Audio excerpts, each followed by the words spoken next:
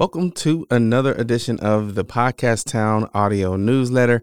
I have a couple of updates that I want to tell you guys about and a favor to ask of you. Some of the updates. So I finally, after long last, wrote and released my very first book called Flame Starter, The Art of Self-Mastery. So if you haven't already done so, go ahead and check that out. And if you feel led to, make that purchase and leave a review on Amazon if you like what you read. So there's that. The other thing is, I believe since the last time we spoke, there has been a couple of updates with the physical location at Podcast Town as well. So we are still located in Expansive over in the Mayfair collection. That location is not going anywhere. We're still there. Okay. However, we have expanded to a second location in Brookfield. This location is nicknamed the Podcast Town Academy because the vision with that location is we're going to be doing tons of training, live podcasts, things like that in that location. So we are now two locations, and I'm probably going to shift our headquarters to Brookfield from Tulsa. So I'll make that announcement as well.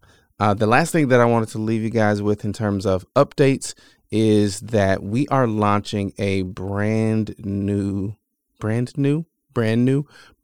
program here at Podcast Town called the Mayor's Monetization Mastery Method. Okay. The Mayor's Monetization Mastery Method.